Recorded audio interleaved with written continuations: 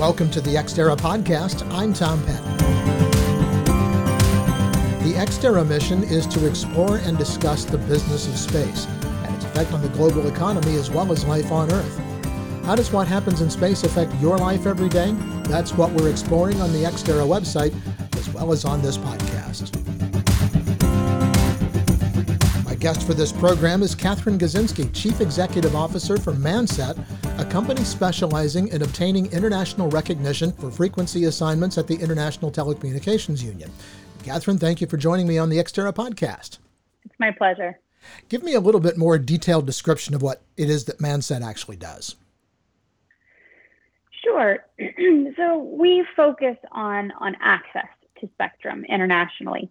About 20 years ago, our founder saw an opportunity that access to spectrum was a huge stumbling block to the major operators and ultimately served to be a very confusing process. And so 20 years later, here we are, we're the largest commercial provider of spectrum in the world, and we offer a whole suite of support services, regulatory support services for our clients. Everything from end-to-end management of spectrum and spectrum regulatory matters to ad hoc support for specific projects. What are some of those regulatory issues that you have to get into? Sure. So at an international level, regulation of space activity, as I will describe it, falls into three major categories. So you have regulation of the spectrum, which is our wheelhouse, regulation of the spacecraft itself, which has to do with liability for what that physical body does in space, and then market access or landing rights, which really has to do with where and in what countries and what markets you want to provide services. And so that's where the first vertical spectrum bleeds over into the third, and we play in both of those spaces. And when it comes to the regulatory considerations that we get into and that are really critical for the space industry, the reality is the RF spectrum is a finite resource. And each little sliver of spectrum is a piece of real estate that's necessary for us to operate successfully in space and peacefully in space. And so the regulatory considerations can range from just navigating the established regulatory framework, the established process to make sure you can access the spectrum you need to operate, to advocating for new allocations, or within a given country, establishing a new regulatory framework, as we've done in the Isle of Man and in Iceland, as well as working with other regulators globally. How and when did Mansat get started? Well, about 20 years ago now, our founder and now chairman, Chris Stott, was selling rides to space. And he heard from a lot of the operators, they were ready to pull the trigger on buying a launch vehicle, but kept hearing this issue of, well, we don't have our spectrum yet. Well, we really don't have our spectrum yet. And so if you know Chris, you know what an entrepreneur he is, and he is curious. And so he started digging into that a little bit. So, what is this process? What's this problem? What's holding everybody up? And so he saw an opportunity to bring transparency and clarity to, again, an otherwise very confusing and in some ways ill-defined process. So that's how we started, and again, have just grown from there, from Isle of Man to Iceland, and then, of course, into our consulting services. So how crowded is the satellite frequency spectrum? That is an excellent question, and a sticky one, because it depends on which pieces of the spectrum you're looking at. So at a high level, spectrum is a limited natural resource. The rules of the road are established by the ITU. So, we have an understanding of how to effectively use and share the spectrum. But some of those regulations, some of that framework is being stress tested by new technologies, new capabilities, and just frankly, the volume of demand and the volume of new systems. So bearing in mind this is a finite natural resource, when we look at the numbers, there are tremendously more geostationary and non-geostationary systems, including CubeSats, than we've ever seen before. More than 100 different countries, member nation states of the ITU, are now submitting satellite filings for systems to the ITU.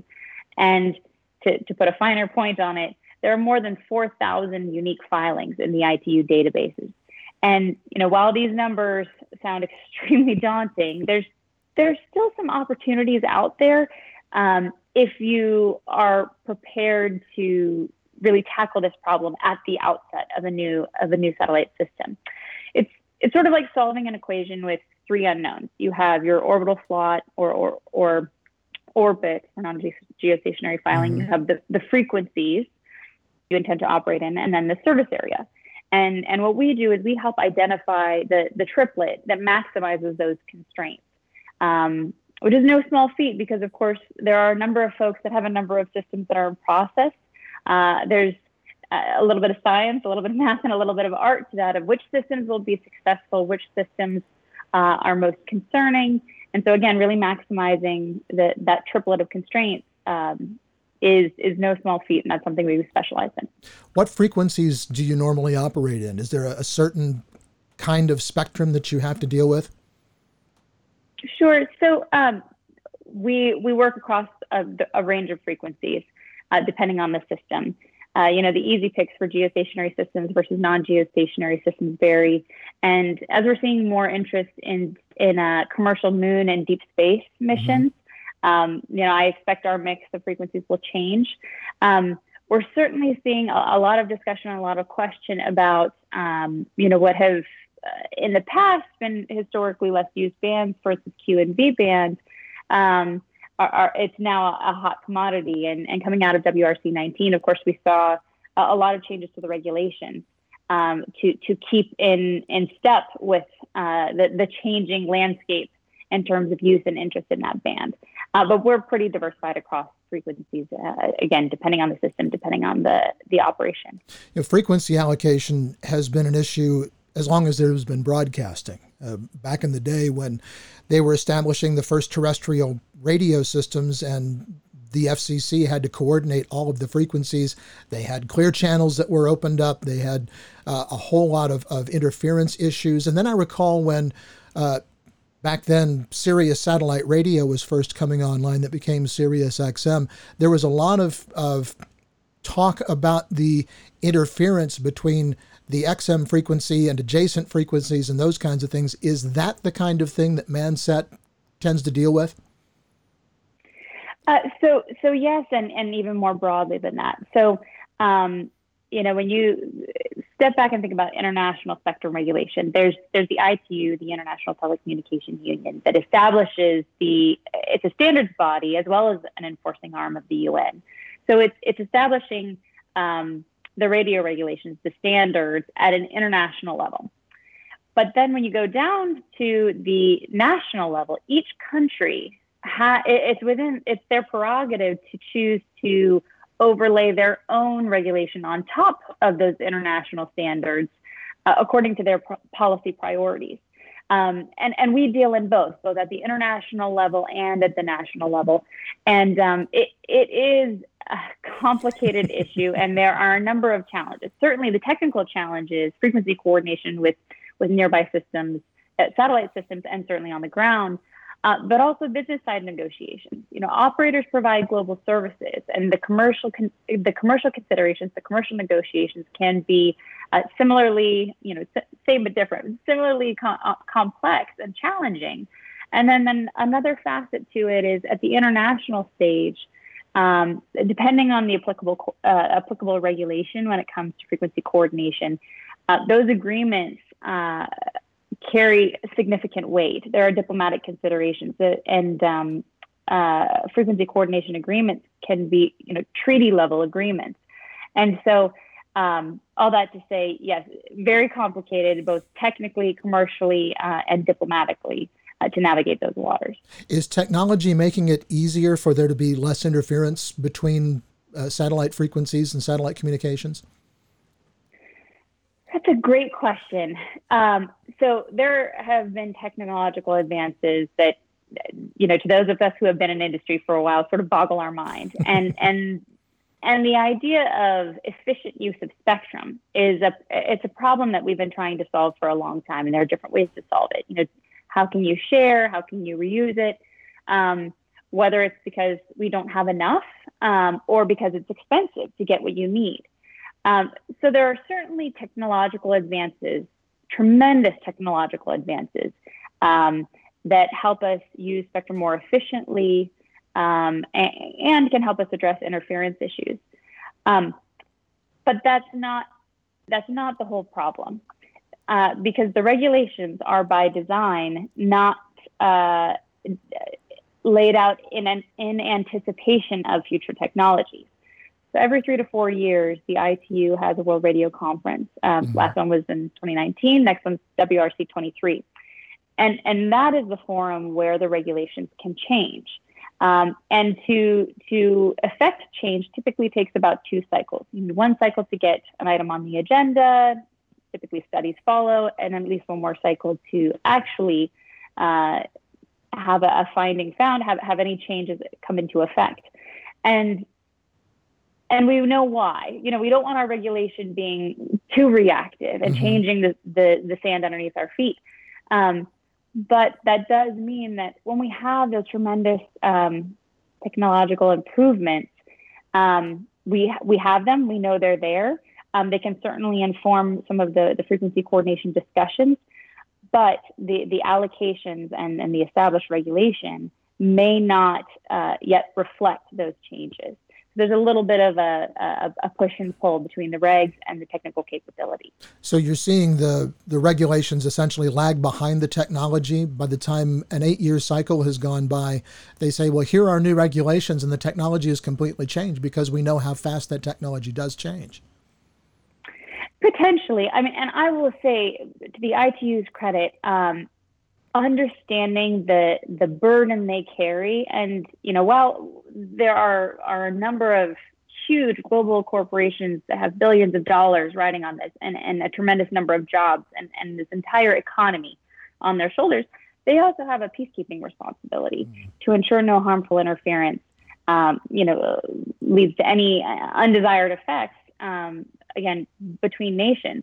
And so I would say, certainly, there's always going to be a lag between when the technology advances and when the regulation can respond to it. But the ITU has done a phenomenal job of engaging with industry, really trying to look at what streamlined processes it can implement to support some of the rapid innovation that we are seeing, but also, in strict adherence with their charter, make sure that they are carrying out their function effectively. And I don't envy that balance. That's a really hard one to strike. And I think they've done a great job of trying to move in the right direction without causing any external effects that none of us would want ultimately. What are some of the main differences in different countries' spectrum rules? Yeah, that's another good one. So each country can, again, overlay its own regulations on top of the ITU regs. So an example there that I can point to would be S-band for space operations. So it's one of the most common bands in Europe for new space ventures and for scientific projects. But in the U.S., it's primarily allocated for federal use.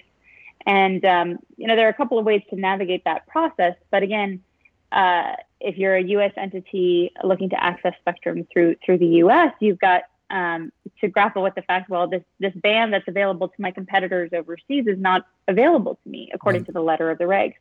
And again, every market has the ability to do that, has the ability to overlay regulation on top of the radio regs in accordance with their policy priorities. The other difference is when it comes to market access. So the market access landscape can vary a lot from one country to another, and it's not just about what spectrum is accessible, but also the licensing practices can be very different. So the UK tends to be a little bit lighter touch in terms of provision of electronic communication, and it doesn't necessarily require notification of the local telecom regulator. On the other side, we've got France that doesn't require a permit, but does require you file a declaration. And so some of it's terminology and process and paperwork difference. But ultimately, each country you want to serve has its own process, its own regulations, and its own priorities. And so, when we talk to some of these new space startups, especially that have in mind global services, global operations, we have to have a really frank conversation about what does that look like, and what kind of undertaking that is, and the time, the effort, the resources that go into obtaining landing rights, market access in your tier 1, tier 2, and so on countries. And how do you support the business case necessary to justify a new system? You're listening to the Xterra podcast. I'm Tom Patton, and my guest is Catherine Gazinski, Chief Executive Officer from Manset. Catherine, you mentioned something a few moments ago that I found interesting when you started talking about the CubeSats and the huge constellations of satellites that are being putting up. And I'm thinking of SpaceX with Starlink, and OneWeb will be coming online, and I'm sure that other countries are seeing their own development in those kinds of satellite constellations.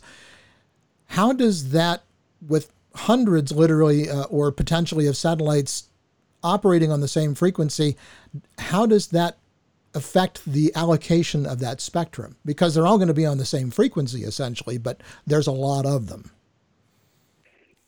Yes, so there are established regulations when it comes to that, and I won't go too deep in the weeds of the applicable regulation, but absolutely. I mean, ultimately, if you have a system that's established, that's already claimed its spectrum, then it is a challenge. It's certainly a challenge to say you're going to go to that operator and provide a sound and solid technical argument that you can operate within the close to them within the same band without causing harmful interference. There are absolutely established coordination procedures for the majority of the bands being used for those constellations, but it's something that's huge. And again, talking about the ITU process and access to spectrum, assured access to spectrum, the ITU works on fundamentally a first come, first served basis. Okay. So when you go to the ITU, you make a satellite filing, and then you have 7 years to use or lose your spot in line functionally. And once you claim or bring into use your spectrum, depending on the applicable regulation and the given band, it's yours. And so anybody that comes after you would have to coordinate with you. And likewise, if you're making a new filing, you've got to look to who's ahead of you. Is it practical? Is it technically feasible?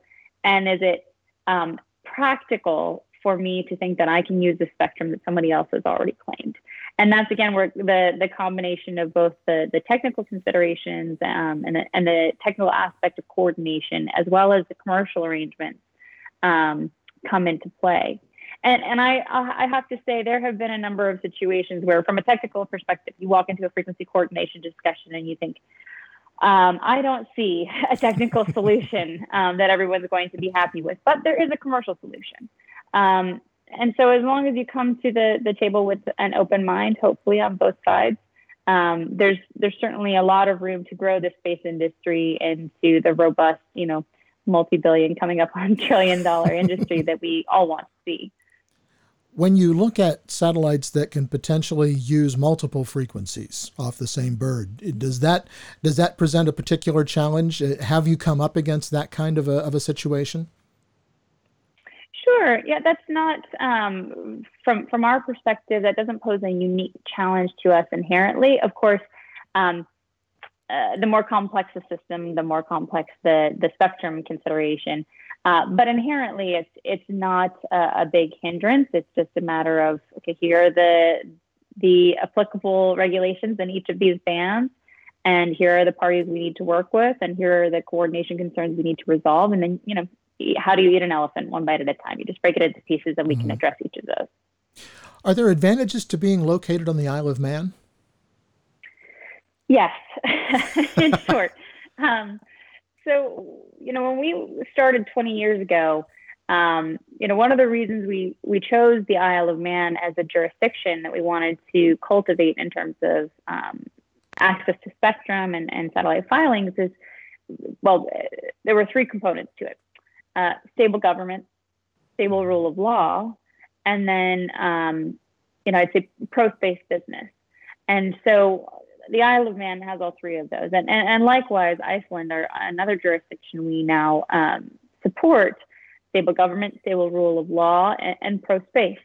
Those are key and fundamental. And you can see in some of the high-profile bankruptcies and reorganizations that happens in the industry, the value of spectrum and the ability to resurrect that asset from the ashes is a huge emphasis. And so we wanted to make sure that any jurisdiction we worked in, was as resilient and supportive of its space companies as it could be, and practically minded. Another benefit, of course, to the Isle of Man is there's a 0% rate of corporate tax on the space industry.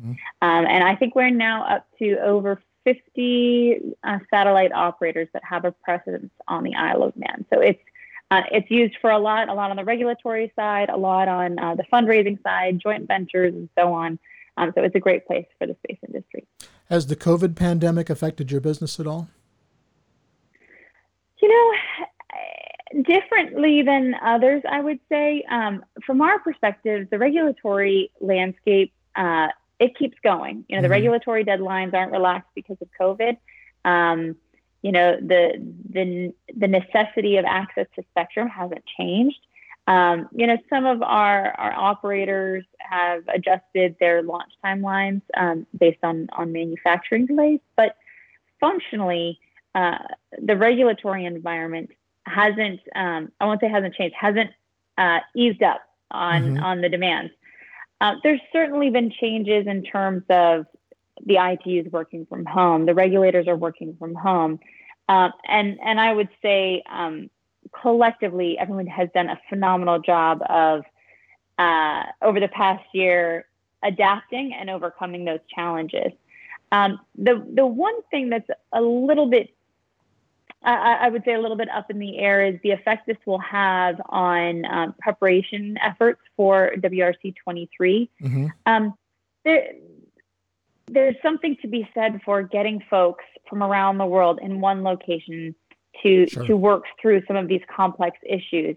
When everyone's distributed and attending virtually, juggling time zones and a number of other factors and limiting those meetings to a few hours a day is a challenge. And I think that could slow things down. I think we have the potential to recover that time. But I would say that's an area I'm keeping an eye on for, I would say, effects that last a bit longer than when we all go back to the office. What services does Mansat offer beyond spectrum allocation services?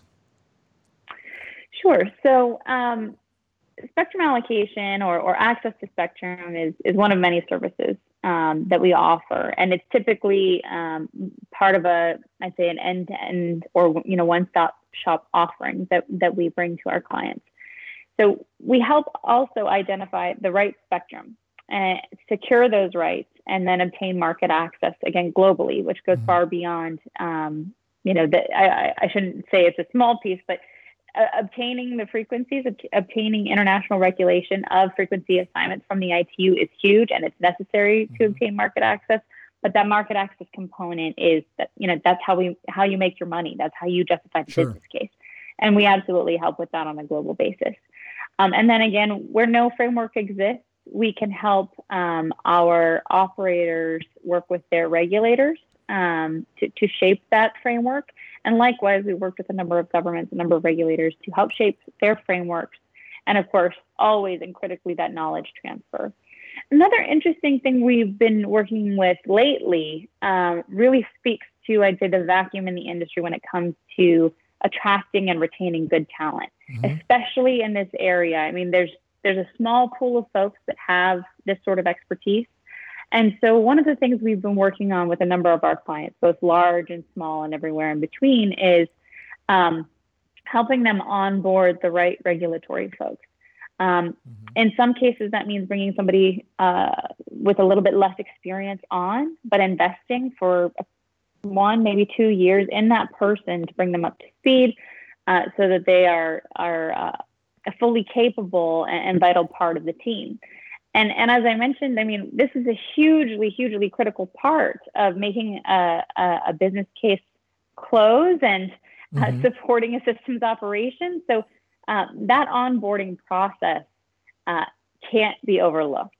So all that to say, one of our new services is working with our clients to bring on new team members, onboard them, train them up, transfer the knowledge, while simultaneously, of course, on any outstanding regulatory items that won't wait for someone to get trained up, and then providing ongoing oversight and support to make sure that person integrates well into the team, is demonstrating their grasp of the issues, and again, a check-in to make sure all is progressing well, which we've found has been really useful for our clients that know they need a bigger team, are struggling to find that expertise within the industry from other satellite operators or from consultants, and don't have the time. Like I said, investing 1 to 2 years to cultivate multiple folks on the team is no small bit of time. So that's been a really interesting piece for us too.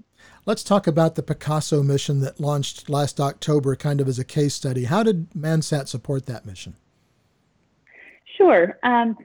We were approached by the satellite manufacturer to assist with their regulatory issues, including preparation of all their submissions to the ITU, identifying other satellite operators they needed to coordinate with, and assisting with frequency coordination itself. And so in this case, the notifying administration was Belgium. And we work with many different operators and many different regulators globally. But we don't only support private or commercial entities. We also support administrations, like I mentioned. So two other jurisdictions we worked with around the same time are Poland and Malta. And that was to implement a WRC-19 decision related to upgrading their BSS assignments. And so we identified the optimum orbital slots, frequencies, and prepared this filing, again, end-to-end management for them. And finally, finished with training and knowledge transfer, which, like I mentioned, is a priority for every one of our clients, to make sure that it's not just take this problem off my plate, also that they feel comfortable with the knowledge base we leave them with. What kind of, for lack of a better term, support after the sale do you offer? Is it done once they're launched and up and operating, or do you follow through with your clients and help them as their mission proceeds? Yeah, our relationships are long-standing. So the job of frequency coordination is never done. Once a system is up and operational, every subsequent filing has to be addressed. Every subsequent filing that comes along and says, hey, I'd like to coordinate with you. Well, as the existing system, if you don't defend your spectrum, then you're not doing your job. And so our support for them continues, again, for the life cycle of the system. And likewise, even once the system's replaced, there's a couple of different flavors you can think of when it comes to geostationary, non-geostationary, or mission-oriented systems. But ultimately, our operators, we have relationships that are decades or more in length. So we see it as a long-term relationship where we really are integral support for our clients. We've got about a minute left. Who else is on your team? You want to give props to some folks that kind of work behind the scenes? Sure, absolutely. So I have a phenomenal executive staff. Dr. Jennifer Stone leads our technical operations. She is our primary liaison with the administration through the Isle of Man as well as Iceland. She's been fantastic and with us for a number of years. In fact, the first recipient of our scholarship we provide in the Isle of Man, and she came back around as workforce, and that investment in corporate social responsibility in our community has paid off dividends. So she's fantastic, and again, has been terrific in supporting our clients. Alex Martin leads our consulting group, and again, has really, these service offerings that provide a suite of options for our clients, it's his brainchild. He's done a phenomenal job really listening to the market, and responding to the needs right now and the needs to come in the next 5 to 10 years. Speaking of the next 5 to 10 years, let's wrap up with that. How do you see the commercial space industry in the next 5 to 10 years, and what do you hope will be Mansat's future? Oh, that's a good one. Well, it's really fascinating to me. Right now is a phenomenal time to be in the space industry. There's tremendous innovation. There's a lot of change. And I'd say there's willingness to think outside of the box. Things are happening now that just a decade ago were sort of unbelievable to even think about it being possible. And so to me, the commercial space industry, I'd say, is ready to be shaped. Something that's really interesting to us is what's happening in commercial missions to the moon and to deep space, and what's going to evolve there from a regulatory perspective. That's an area we've been focused on for a couple of years now, and it's a big focus of ours. And so, from my perspective, I see our future as absolutely investing in the next generation of regulatory expertise, folks that understand and appreciate what's been done in the past, what technology is doing, where it's headed, and how to support the innovation and the economic growth that's absolutely what we're standing in front of in the next 5 to 10 years. And likewise, for Mansat, we want to be part of that evolution, part of bringing in that next generation, but also really looking towards what the economy can look like when we go beyond our Earth-centric context and look at the moon and look at deep space. So that's what we're most excited about in the next 5 to 10 years. So buckle up, everybody. It's going to be fun. That's what we're all hoping for. We're out of time, Catherine. Thanks so much for being our guest on the Xterra podcast. My pleasure. Catherine Gudzinski is Chief Executive Officer from Mansat, a company specializing in obtaining international recognition for frequency assignments at the International Telecommunications Union. That's going to do it for this edition of the Xterra podcast. Find us on the web at xterrajsc.com, and be sure to connect with us on LinkedIn and follow us on Twitter at xterrajsc. Until next time, I'm Tom Patton. Thanks for listening.